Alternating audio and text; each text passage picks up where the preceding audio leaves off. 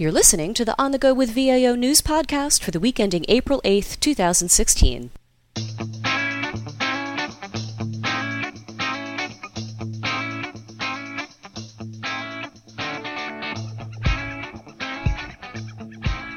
Hello and welcome to the podcast. This is our weekly recap of the top headlines from this week's daily acquisition news. Thank you for joining us today. I'm Bill Olver, VAO content developer and senior news writer. And I'm Dara Curran, content developer and fellow news writer.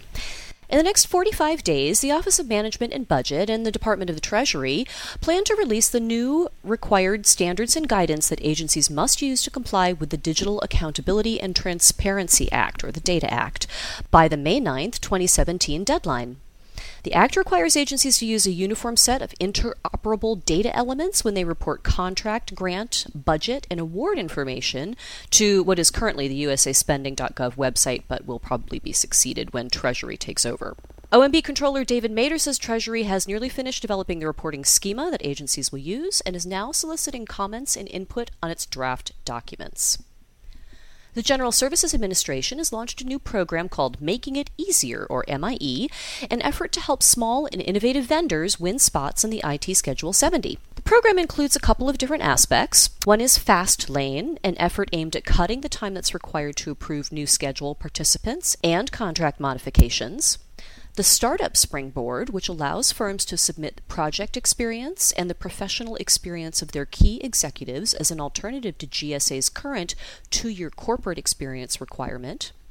And a plain language roadmap and MAS welcome package to ensure that all participants get uniform guidance that they can understand on navigating Schedule 70.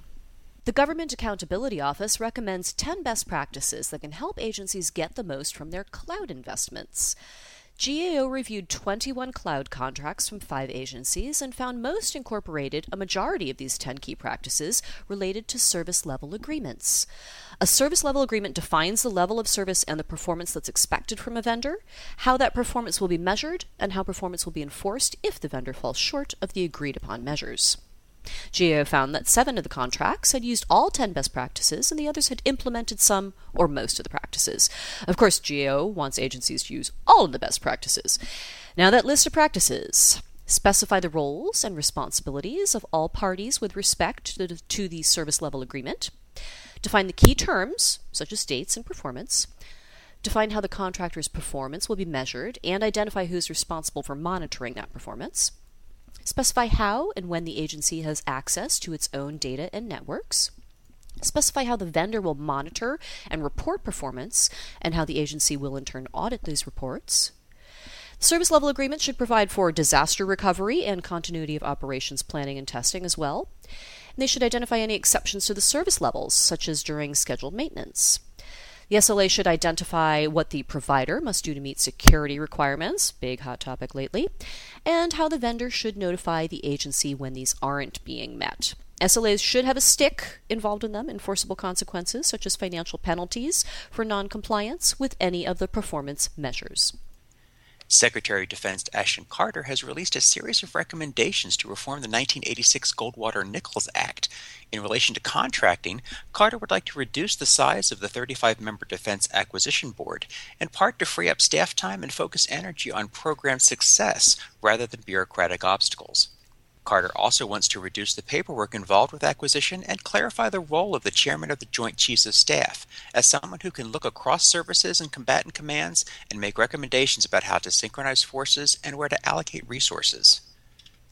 Defense Procurement and Acquisition Policy Director Claire Grady has issued new procedures for DoD source selections. Changes to the procedures include an expanded discussion of both trade-off and lowest price technically acceptable source selection procedures consistent with better buying power initiatives, modifications to evaluation methodologies, updated statutory and regulatory references, and best practices obtained through peer reviews. The memo rescinds the prior source selection procedures issued March 4, 2011. However, solicitations with a source selection plan approved prior to May 1, 2016 may continue to use the prior procedures.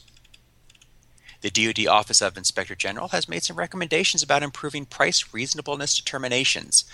OIG recommended that the Army Engineering and Support Center in Huntsville, Alabama, provide refresher training for its contracting officers on determining fair and reasonable pricing, after it found some weaknesses in orders made through GSA's federal supply schedules. Although contracting staff compared prices and selected the lower quote, they relied on inadequate independent government estimates for all 25 orders the IG reviewed.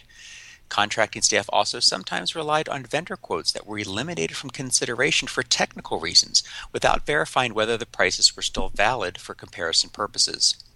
IG also noted that contracting officers did not document that they had completed training on preparing IGEs and lacked guidance on using technically unacceptable quotes for price reasonable determinations or requiring contracting personnel to approve price reasonableness determinations prior to award. OIG recommended the Center develop more guidance and provide contracting officers with more training. The Department of Energy has released new strategic sourcing guidance. Prior to issuing a new contract, contracting officers must consider the use of an existing strategic sourcing contract. When an existing agreement is not used, the CO must include in the contract file a brief analysis of the comparative value, including price and non-price factors, between the services and supplies offered under the strategic sourcing agreement and the source used for the purchase. And those are the headlines for this week. If you're a government agency subscriber to the Virtual Acquisition Office website, you can find links to this week's headlines for further reading on VAO on the same page where you downloaded this podcast. We appreciate you tuning in today. Join us again for the next Daily News podcast, which will be held on April 15th. Goodbye.